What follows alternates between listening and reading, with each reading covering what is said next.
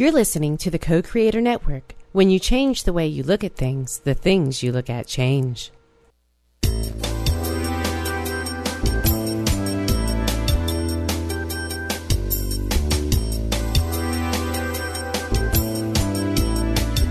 Good afternoon. Welcome to Why Shamanism Now, a practical path to authenticity, with your host, Christina Pratt, Director of the Last Mask Center for Shamanic Healing. She's talking about how shamanic skills can bring us to physical, emotional, mental, and spiritual well-being, especially when nothing else can.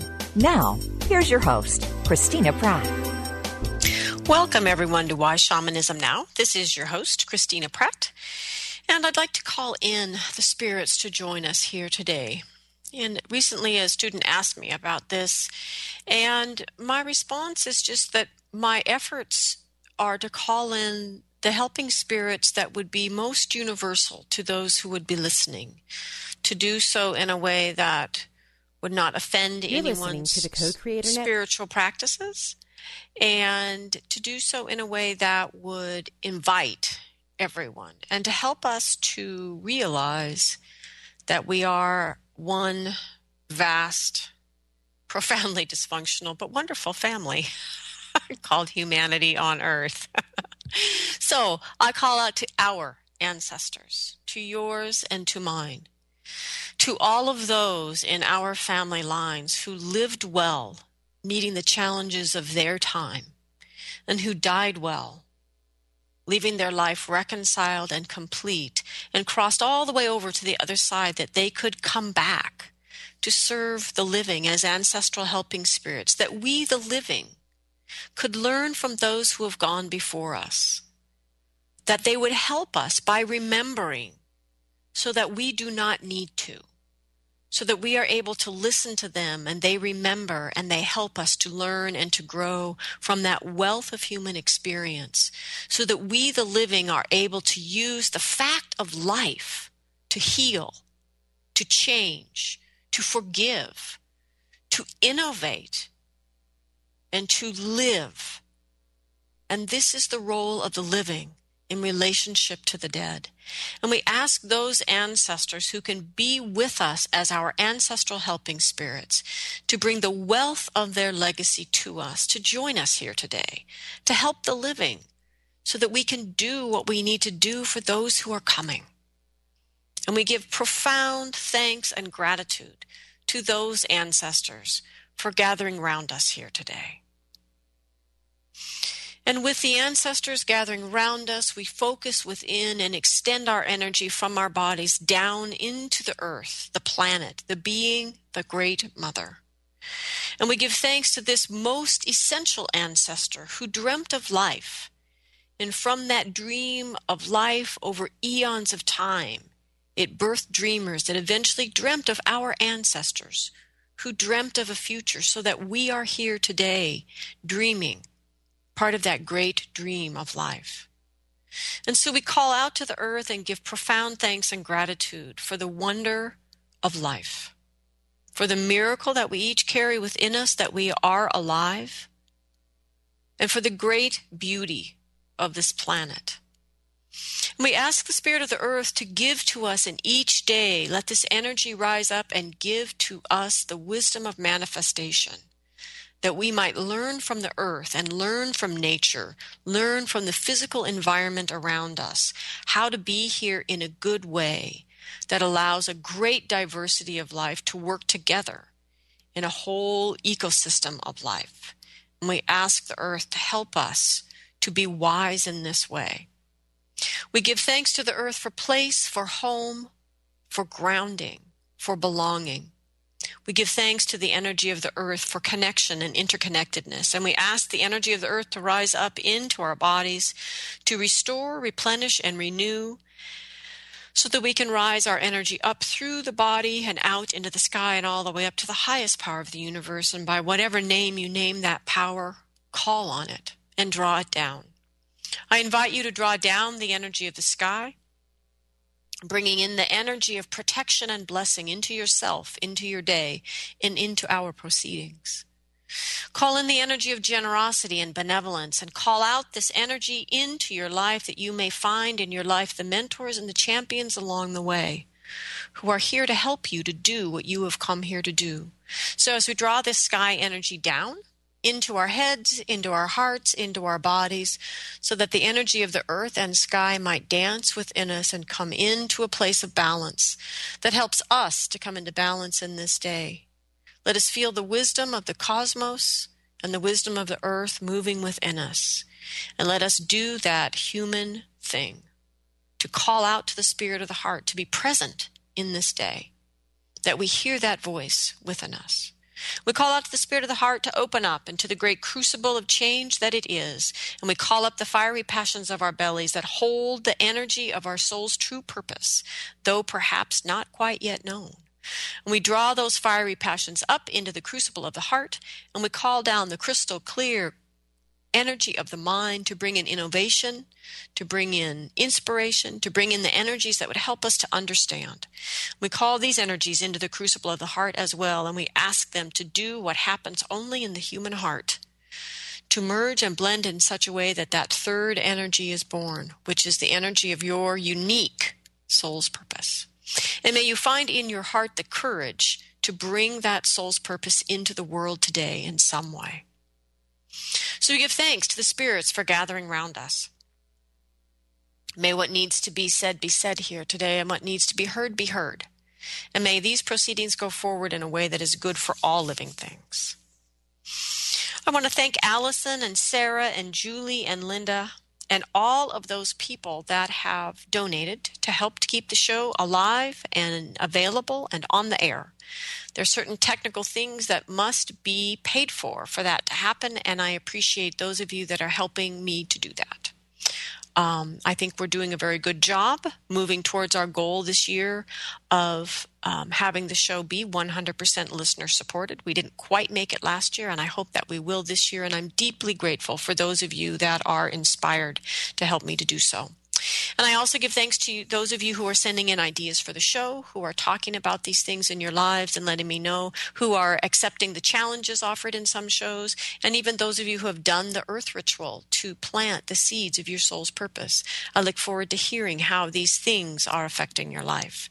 So I give thanks to all of you who are helping the show to grow in all of the many ways here in ordinary reality, and those who are helping it to grow in virtual reality. Thank you very much. For those of you who would like to donate to the show, please go to whyshamanismnow.com and click the support button. You can donate any amount, large or small. We are working on the option for those of you who want to simply have a monthly donation to set that technical process in motion. We're not quite there yet, but we are trying in response to your requests. And also, at whyshamanismnow.com are the archives of 3 years of shows every single week about many different things. I will draw on many of those shows here today, but I want to be sure that you know that the archives are there. You can also connect to them on iTunes, and the archives for most of the shows are at the co-creatornetwork.com site. So there are many ways for you to access these shows free, and I encourage you to use them as a resource. So our show here today is about healing from trauma, using shamanic healing to heal from trauma. Now, I have done many shows, actually, over the last 3 years about different aspects of this. And I'm going to refer to a lot of those shows and not go so deeply into them. And I forgot to tell you, today's show is live. Please feel free to call in at 512-772-1938 or Skype in from the co-creatornetwork.com site, or email me at Christina@lastmaskcenter.org, which of course brings me to the website, which is still selling Viagra unintentionally. However, if you type in to your browser www.lastmaskcenter.org, LASTMASKCENTER.org, you will go to the site and no one will try to sell you pharmaceuticals of any kind. And if you go to the site through the calendar, you can register for the Year 1 training that starts in July. there are also other classes coming up in June, I believe. Most everything else that is has already started and is in motion at the moment. But the site is still available to you. You just can't get there through Google at the moment. But we are in the process of changing that. Anyway, back to trauma. Back to the happy thoughts of trauma. Okay, so in a nutshell, from a shamanic perspective, what distinguishes a moment of trauma, to cut to the chase here, is basically this is an event in your life that you perceived as a threat physically, emotionally, mentally, psychologically, or spiritually. In other words, it was a threat to your personhood in any of those levels, and that it is possible that that perceived threat or that overwhelming experience caused soul loss. And it is the loss of that part that makes this experience an experience that you don't ultimately come back into balance with and move on from. And thus we refer to these as these traumatic events that stay with us. We often have the feeling that we've never been the same since. The type of traumatic event that creates soul loss. And there are other aspects of what happens at this type of event that causes these problems in healing. What's interesting about these types of events is what is traumatic for one person is not necessarily traumatic for another. And that has to do with many, many variables. It can be how they were raised to see the world. It can be their physical constitution. It can be their needs in their soul's purpose. For example, if someone needs music in their soul's purpose and is born into an environment where music is not permitted, or the same thing with dance, where dancing is not permitted, or your body, if having good relationship with your body is not permitted, then these prohibitions can become so overwhelming, the soul's need to connect with what it needs for the expression of its soul's purpose, that can be traumatic for that individual and not necessarily for anybody else in the family. So trauma has both a personal dynamic to it and yet also a universal dynamic to it, a across the family of humanity type of dynamic to it. So what is trauma really, though? So from a shamanic perspective, these things that cause trauma in our life usually also go with soul loss. And so the first approach from a shamanic perspective in a traumatic event would be to look for the soul loss and to repair the soul first, so that whatever other healing the individual is doing is built on that wholeness at the core of the person's being.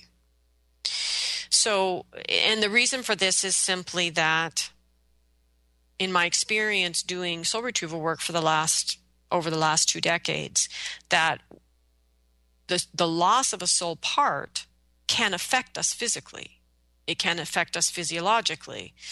It can affect us emotionally and mentally and create patterns in any of those bodies, the physical body, the emotional body, the mental body, or even the spiritual body, that are effectively insurmountable for us. Or through enormous will on our part, we are able to overcome them, but it takes an unbelievable amount of energy to maintain that situation. And actually an unnatural amount of energy to maintain that situation. And so the perspective from shamanism is to believe what people feel, which is, I have never been the same since this event in my life, and say, okay, sure, that makes sense, and go back into that event, to go back in time and to reclaim the selves that are stuck in that time. And that's the basic fundamental piece that shamanism brings into recovering from the kinds of events that we would consider traumatic.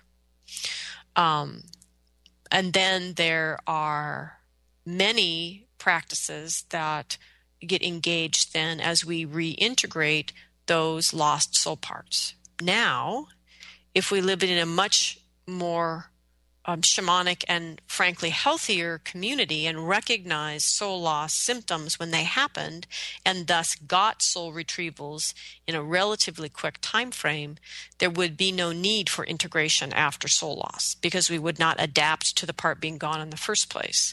The symptoms of soul loss would be noticed, they would be responded to, the parts would be brought back. No one would be asked to live in a state of soul loss. In America, you're asked to live in a state of soul loss. In fact, almost everyone. I would hazard the everyone, but there's always the exception that proves the rule, but almost everyone has experienced this in a typical American life. And so the point of all of this is that from a shamanic perspective, traumatic events are expected in life and are easily dealt with in life because we accept them for what they are, an event that damages us and our connection to ourself at the very core of our being. We accept that as obvious and practical and directly respond to it in that way. And so then in America, because people are asked to live in a state of soul loss, the next layer that happens is how do you help a person who's been in a prolonged state of soul loss to release those patterns in the physical body, in the emotional body, the mental body, and the spiritual body so that they can reintegrate with the energy that is ultimately theirs to start with and carry on in their lives. So I want to make one point right here at the start of the show. If you do not accept shamanism as a valid part of the healing abundance, and you only approach healing through other means, it is very possible that you would gain the attitude that certain things never heal. Because at a certain level, if you do not literally get the soul parts back, there is a degree to which the person will not completely heal. Duh, it's soul force energy. How could a person not be affected by the loss of that? So to proceed with healing from any perspective with contemporary people without acknowledging and accepting shamanic practitioners as a valid part of the healing abundance people have is highly problematic, which is, of course, not what I was going to say. But I'm really trying not to get up on a soapbox today and just rant for an hour. But you can see my point, that shamanic healing is one of the oldest forms of healing in humanity. Soul retrieval is certainly one of the oldest forms, and it is still valid and viable today. To be a practitioner who is working with someone who has experienced a trauma and to not invite them to go get their soul parts back is irresponsible. Okay, I've said it. Fine, I've said it. So this is part of my point today, is to talk about how can we as a culture, those of us receiving healing and those of us offering healing, be responsible towards this thing called trauma, which we will all experience in life. But trauma does not need to create a lasting scar. That what we lose in traumatic events can be retrieved with relative ease. And even if that was decades ago, there are many valid healing forms today that can help with the reintegration of that energy, the change of the patterns that have been embedded over time, and the ability to be whole in life and to not essentially limp at a soul level for the rest of your life. So this is, for me, what is in the background of our show today, which is about trauma. And I guess my question is, why do we as a culture so resist giving ourselves what we need to heal the traumatic events in our lives?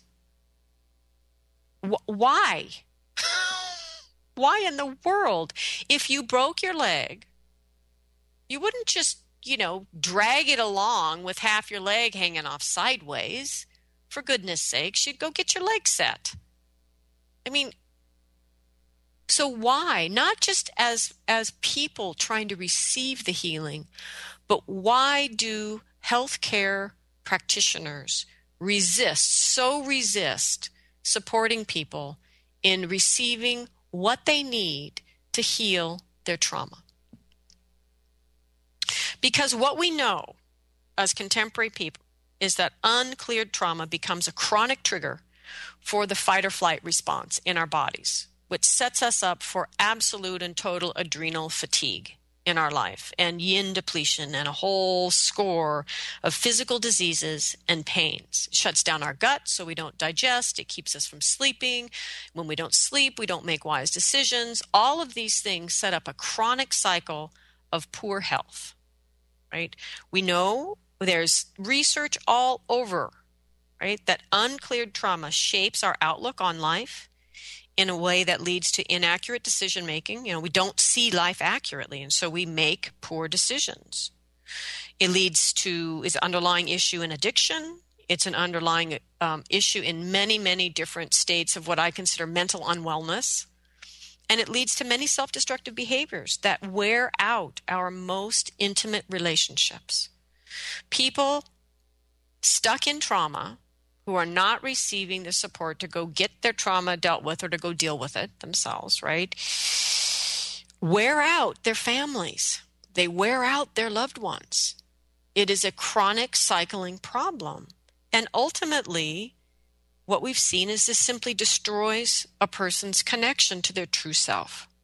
So why are we so resistant to getting out of the cognitive and emotional-based therapies and simply doing the work more effectively and efficiently?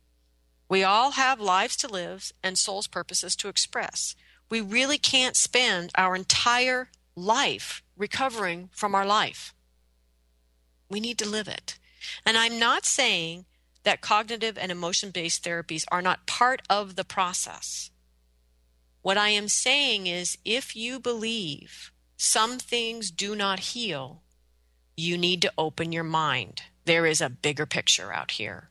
And if you, as someone receiving healing, have accepted that this is just your lot in life, you definitely need to open your mind, because there is a whole healing world out here that your body and your soul would like for you to explore. And so my frustration, which I'm sure is already apparent, is not so much about my need to be recognized professionally, because frankly I am. I'm happy. It's about the fact that Sandra Ingerman's book on soul retrieval was published in 1991. It's 2 decades, people. It is translated in, I don't know, every language on the planet, I think. Well, maybe not some indigenous languages, because they don't need it because they're still practicing soul retrieval. I mean, this information is not esoteric. It is not hard to get. It has been out there for 20 years. And for 20 years, humble people like me have been out there practicing and proving that it is a valid part of our healing panoply, if I may. So even if we don't want to talk about shamans and we don't want to talk about soul retrieval and we're not going to talk about shamanic healing, let's talk about Peter Levine, who wrote Waking the Tiger, Healing Trauma in 1997, people. 97, right? It has been far too long, for goodness sake, for us to not embrace this work as part of the common, everyday, expected and understood awareness about healing from trauma. That book was a best-selling book, and it has been translated into 20 languages. A new book by Mr. Levine, Healing Trauma, a pioneering program for restoring the wisdom of the body, was published in 2005.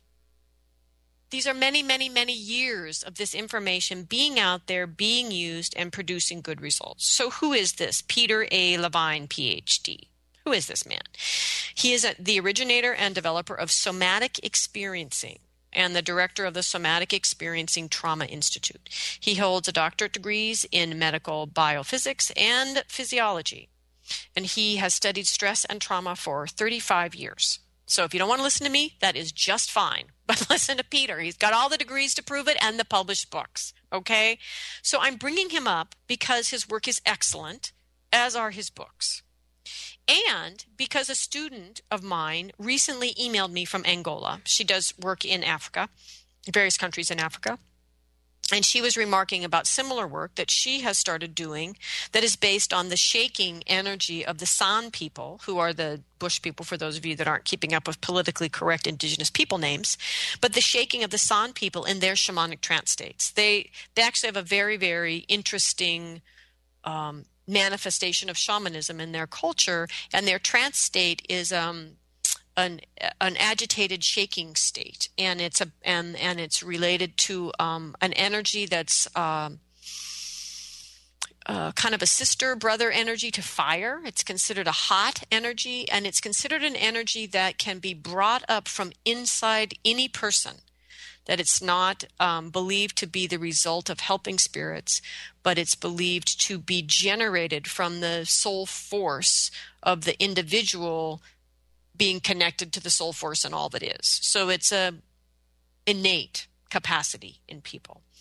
And this shaking state is a big piece of what Dr. Levine found in his somatic experiencing, is about recognizing the completion of the process the body needs to go through to complete the traumatic experience and allow the body to discharge that experience, usually through the shaking, so that we can begin to become one with the parts of ourselves that we've disconnected from. So I'm bringing him up because I'm really tired of the fact that there are responsible and otherwise good therapists out there who still don't recognize contemporary shamans, especially in this part of their field, trauma. They'd rather accept that people can't heal than accept Levine's work, accept shamanic healing. And I feel that that is irresponsible. That to put out the idea to anyone who comes to you for help, I'm sorry, you just can't heal more than that, is irresponsible, when the only thing that's blocking them from healing more than that is your own small-mindedness. And I've said it, all right, I'm on my soapbox, I'm getting off. But that is my point, is we all need to discern accurately about trauma and the possibilities for healing around trauma, and get with the program, people. I don't even know the number right now of people coming back from our multiple wars in wherever, traumatized from that experience. And we are still sitting here safely in our little offices saying, well, some things can't be healed. No, people, do not accept that from your practitioners. And if you are with a practitioner who gives you that excuse for why your process with them isn't working, walk out the door. Buy Healing Trauma by Levine, read the damn thing, do the work, and go find yourself a shamanic practitioner and get on with your life. Do not accept those who believe that trauma is the one thing that cannot be healed, because it is a falsehood in all forms. All right, I'm getting off the soapbox now. Okay, I didn't turn my ankle or anything. Okay, I'm down. I'm back in my chair. Okay. So, again, so I'm bringing in Dr. Levine's work because he has done many amazing things, and he is more distinguished than most of us would hope to be in an entire lifetime, and he's still out there practicing. He was a stress consultant for NASA during the development of the space shuttle. He has taught at treatment centers, hospitals, and pain clinics throughout the world, as well as the Hopi Guidance Center in Arizona. And those Hopis don't listen to just anybody. You got to actually speak some form of truth for them to bother to listen to you, because they have a whole lot of truth themselves. So Peter served on the World Psychologist for Social Responsibility, the President's Initiative on Responding to Large-Scale Disasters, and Ethnopolitical Warfare. So from his website, he says, to set the somatic experiencing in distinction to cognitive and emotional-based therapies, which are a top-down approach, which focuses on insight and emotions first, and only secondarily focuses on the somatic or the body response to trauma. Somatic experiencing is a bottom-up approach. It focuses on the brainstem and its survival-based functions, which are not under conscious or emotional control. And this is a really hard thing for contemporary people to accept. But the bottom line is you have survival-based functions, and they are not under your conscious, emotional, or mental control. Sorry, they're not. If they did, we'd all be dead by now. So there we are.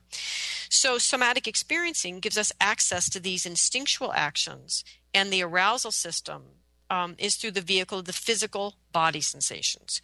Cognitions and emotions are included in somatic experiencing practice, but they are secondary or derived from the physical sensations from the bottom-up processing. So, sorry about that. So Peter's definition then of trauma is that it is an often debilitating symptoms that many people suffer after the aftermath of perceived life-threatening or overwhelming experiences, which is exactly how we understand this in shamanism and why it's different person to person, because it has to do with a person's perception of whether or not an event is truly life-threatening. And this could be a single brief exposure to an overwhelming experience. And this is another thing that's important to understand. It is not always that the experience is good or bad. It's that it is overwhelming. And then that's another reason that trauma varies person to person, because some people are overwhelmed more easily than others. But it is that inability to respond to the moment, to be overwhelmed or to feel that our life is threatened such that we are unable to respond in the moment. That is a big factor here as to whether or not something is traumatic. Okay, so moving along. So most importantly, we become traumatized when our ability to respond to a perceived threat is in some way overwhelmed. And this inability to adequately respond can create an overreaction or an underreaction. And so our response or our memory of a traumatic event can be obvious because it created this big over response, but it can also not be so obvious because we under responded, we shut down, we retreated, we cut off. And so it can actually, in our memory, the whole experience can be very subtle, in other words. So what is trauma? Well, it's very hard to define, but we know it when we feel it because human responses to a potential threat vary greatly, and it's difficult to identify or classify sources of trauma. Most people associate trauma with events like war, violence, extremes of physical, emotional, or sexual abuse, crippling accidents, or natural disasters. Most of us pretty much agree on that.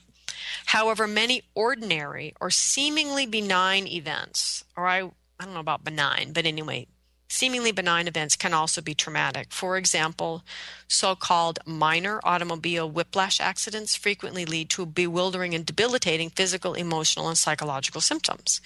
Common invasive medical procedures and surgeries, especially performed on frightened children, can be profoundly traumatizing. In other words, there are many things we do normally in everyday America that actually, from the body's healthy, normal fear response, feel life-threatening and trigger, and we get overwhelmed by them. So these can be many, many different procedures that happen inside our medical system.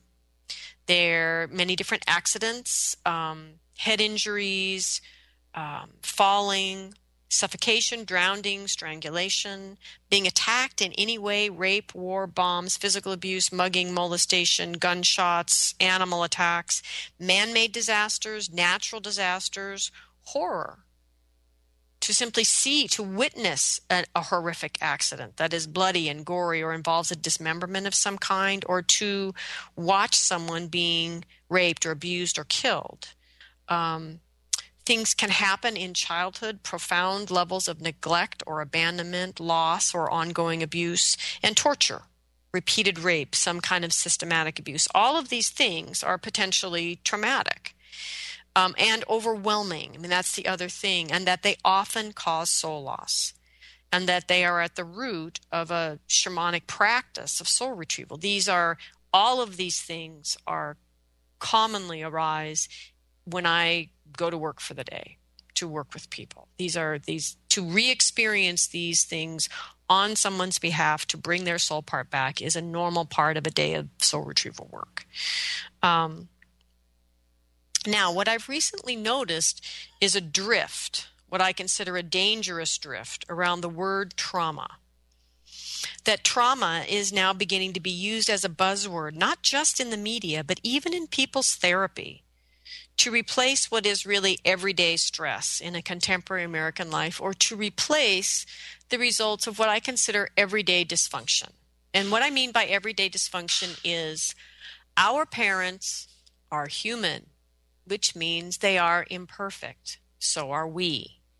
Everyday dysfunction arises from the fact that you did not get raised in a perfect situation. No one did. No one ever will. And we are all quite capable of rising above that. So there's everyday, ordinary, garden variety, American family dysfunction, which may or may not also involve trauma, but in and of itself is not trauma. And we need to be very, very careful here that while it is true that all traumatic events are stressful, all stressful events are not necessarily traumatic. So let us not go there, people. And if you are working with a therapist who is beginning to use that word to describe your everyday, ordinary reality, dysfunctional family stuff, find a new therapist. This is a problem. So why? Why do I feel this is a problem? That there is really a danger in beginning to label things in our lives as traumatic when they really are just everyday family dysfunction in the Western world. Because events shape our lives. The fact that you've been shaped by an event in your life is called being alive, right? Sometimes horrific things shape our life. Sometimes beautiful things shape our life.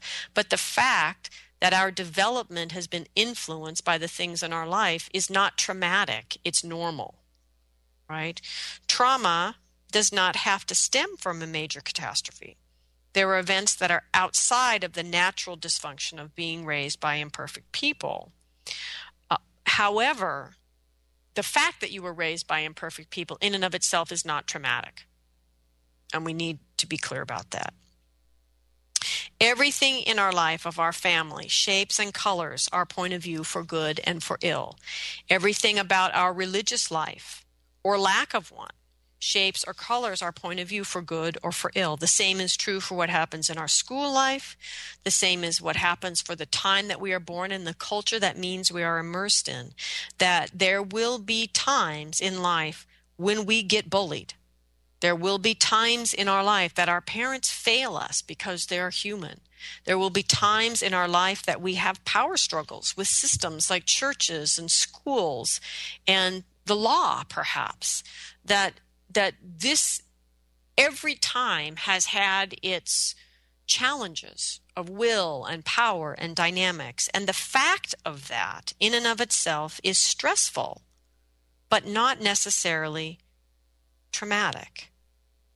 And besides that, there are also many, many, many times, and these are the more important times, that we will fail ourselves because we are humans and we are here trying to learn to grow up and do what we've come here to do. So all of these experiences shape us and affect how we see the world and how we respond to things. And these things may send us into therapy because we want to see the world differently and we want to respond to things differently. And that still doesn't mean that they're traumatic. That you were affected and influenced by your life does not define something as traumatic. What I see in just what I consider the basic garden variety dysfunction in family life is that this boils down in therapy to one of two answers to your challenges, which is that you either need to grow up, and by that I mean the challenges that you're facing are the natural and healthy challenges faced by anyone to individuate from your parents and to take a stand in your own sovereignty in your own life.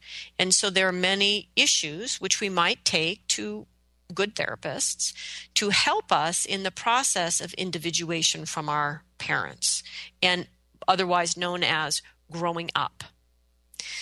The other side of the issues that we would take to therapy that are not traumatic but are just part of being a human would be the get a life category.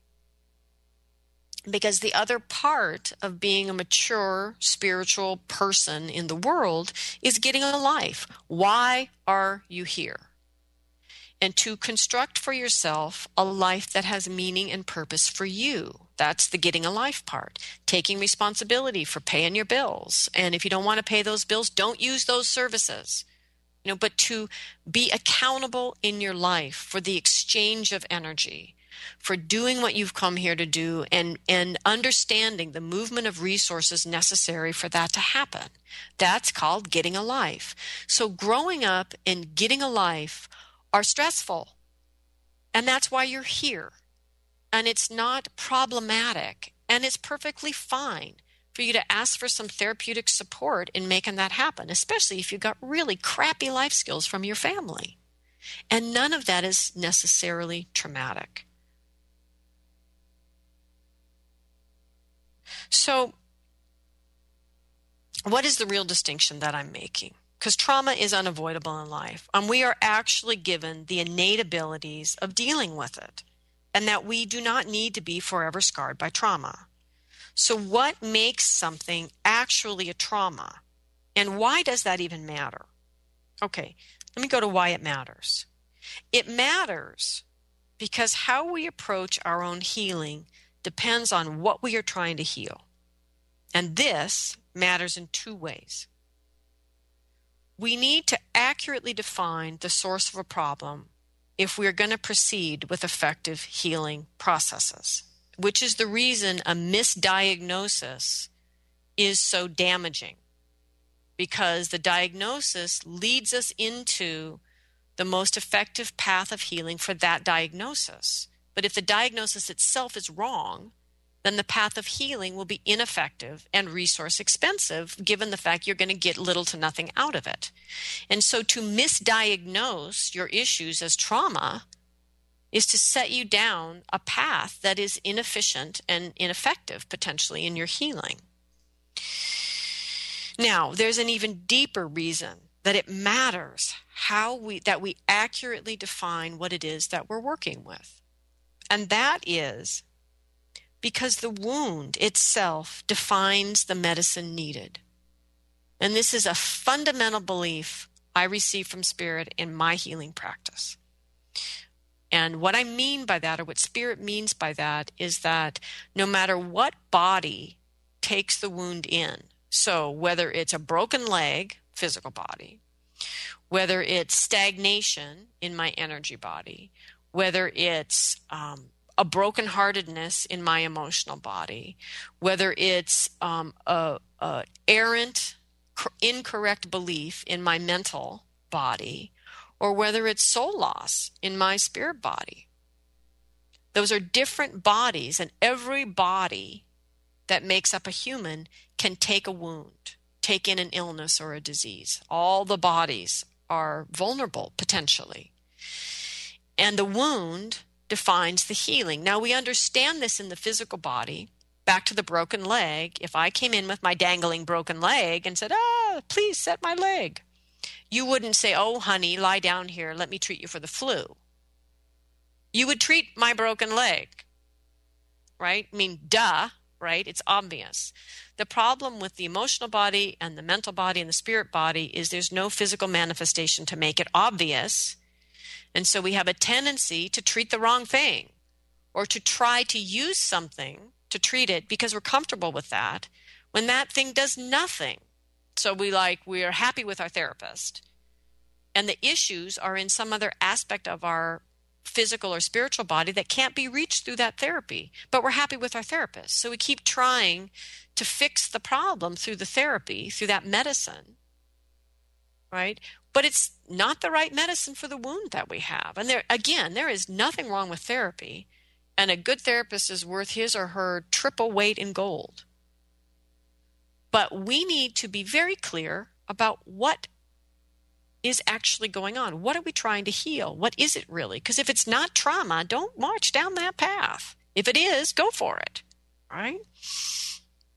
So the wound needs to be clearly defined, because the wound itself will then give us the medicine needed. And so this goes back then to, what Levine is saying is that trauma comes from perceived life-threatening or overwhelming experiences. So understanding what trauma is for someone and what it isn't really does matter. Traumas, actual traumas, disconnect us from our innate energies. Our innate energies are energies that we are born with, that are not taken from us. That these are these deep innate energies that work together constantly to generate the inner matter from which we live and move in the world. And I know that I just jumped into totally esoteric hole here in the middle of my talk about trauma, but this is my point about what actually makes something traumatic. Now, the innate energies are our health, the body's innate wisdom to health, not the mind's, but the body's. Another innate energy is our will. You are born with a will. You have to learn how to use it, but you're born with it. And you can't just say, oh, I'm sorry, it's too much work, I don't want to use my will. Because your will is part of your choice, and you're going to continue to manifest your life whether you choose to use your will consciously or not. So your will. Another energy that people don't understand as part of this innate energy is sovereignty. Your innate sovereignty. And then the last one is truth. We are all capable of being connected to these energies, that they are innate energies, that they are given.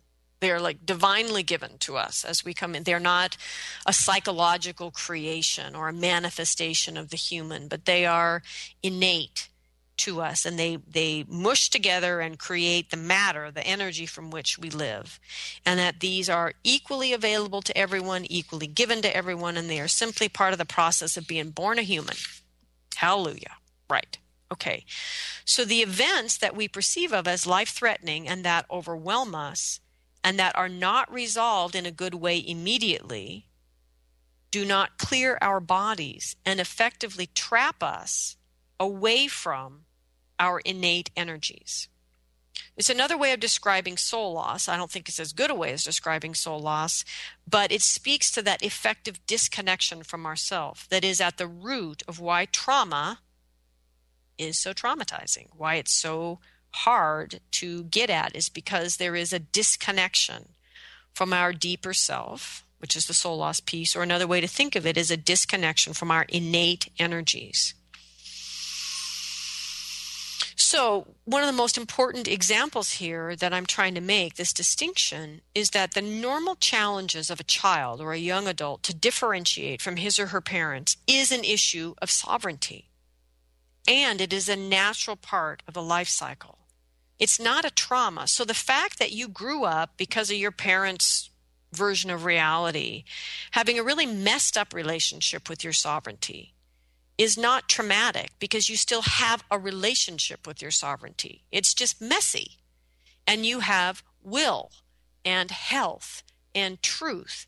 And these energies come to your aid and help you then in your individuation process to clean up your relationship with your sovereignty relative to your parents, which is otherwise called individuation, and to emerge as your own independent and sovereign human, otherwise known as an adult, right? And so the point is, in our dysfunctional lives, our relationships with our innate energies get confused and distorted and messed up because our parents are human and they're messed up. Our world is messed up. Our religions are messed up. Our schools are messed up. Trauma, challenges, stress, and trauma happens. So the point is our relationships with our innate energies get messed up. But they're still there. They can still guide us in unmessing up the relationships and creating true, clean, clear, healthy relationships. Now, for my money, my helping spirits were a huge help in my being able to do that. And Phyllis Pay and the early skills I learned around clearing energy was a huge help in doing that. So skills, practice, and spirit help were necessary for me, but maybe you're smarter than I am. But the point is, our innate energies can guide us if we'll simply tap back into them and use that connection to clean up our relationship with these energies. That's called clearing your family's dysfunction. That is stressful, but not traumatic. Within that, however, you may discover that there are issues that persist that may point to a moment of trauma that resulted in soul loss in your family, in your school, with your religion, with your culture, with whatever. And if that's the case, then go get your soul parts back. Get a soul retrieval. And then get back into the process of living. Get back into the process of maturing. And bring your gifts to the world. What is most important in your assessment of your life and your understanding that everything in your life changes and colors how you see things, to begin to sort through that and decide, do I like this perspective or do I choose to have another? And if so, how do I clear these energies that have colored my world in this way? And that because you have an innate connection to health and will and sovereignty and truth, you and your helping spirits can do that. You and your support system, your good therapist, your shamanic healer, your energy worker, your body worker, you all can do that. That is not trauma. And in that, you may find those moments that persist. Those are perhaps the traumas. And they too can be resolved. And so the events in our life that can be considered traumatic are those that overwhelm us and create a disconnection, a true disconnection, so that we are no longer in relationship with our will, with our sovereignty, with our truth, or with truth in general, and with health. And when that happens, when we lose those energies that create the very matter that we make our life from, we go into fear. There is no other place to go. It's terrifying, and we largely stay there. And that's what it means to be stuck in trauma energetically. And that's why it's different from just dysfunction. Now, before we close here, to be responsible to this topic, I want to point out that there is another way that we end up in trauma energetically. And that is when we engage in archetypal paths in life without intention, education, or ritual to align and give meaning to that encounter. Once again, big old esoteric statement. But what I mean by that is being stuck in a war and forced to kill other people without any kind of education around what is going on energetically and what will happen spiritually as a result of doing that. There are extreme actions taken for survival around warfare. Mothers that end up having to smother a crying baby. Children watching horrific events because warfare in and of itself is not natural, actually. So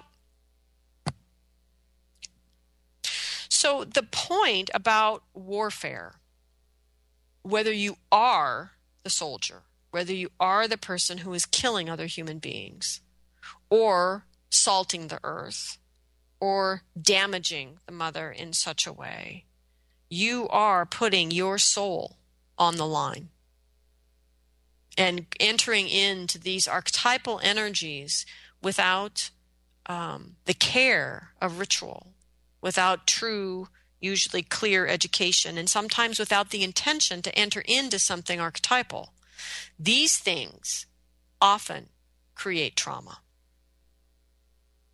So the most important thing, and given all of that, if you have been in, around, or associated with warfare or people who are involved in it, you all need to stop accepting, I'm just going to be in PTSD for the rest of my life, and acknowledge the trauma and get the trauma addressed as trauma. Get your soul parts back. Do the Levine work. Do your somatic experiencing and bring yourself back into wholeness and right relationship with yourself.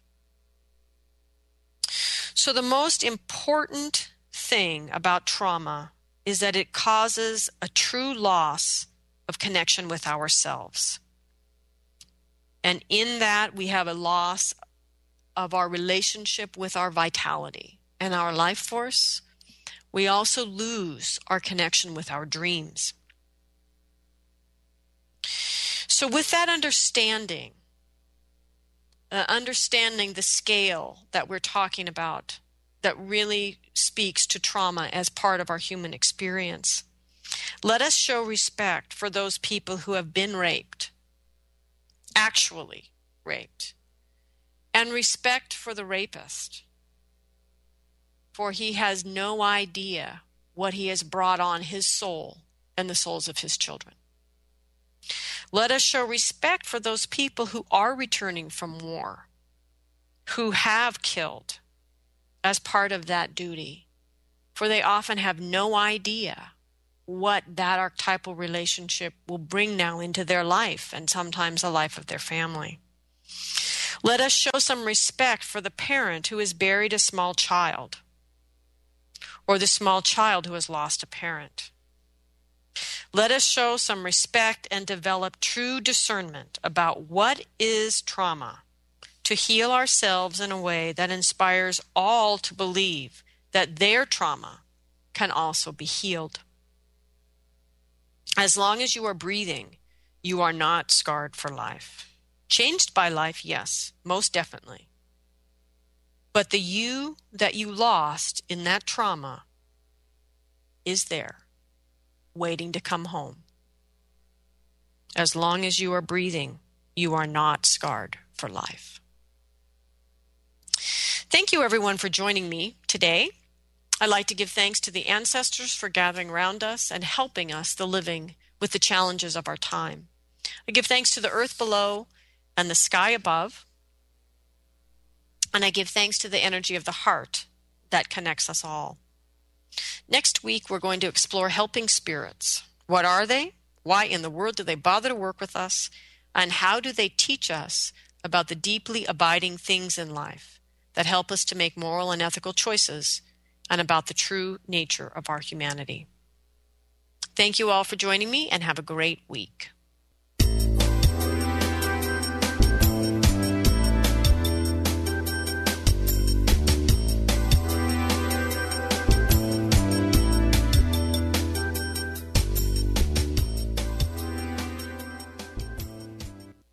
You're listening to the Co-Creator Network because you do create your own reality.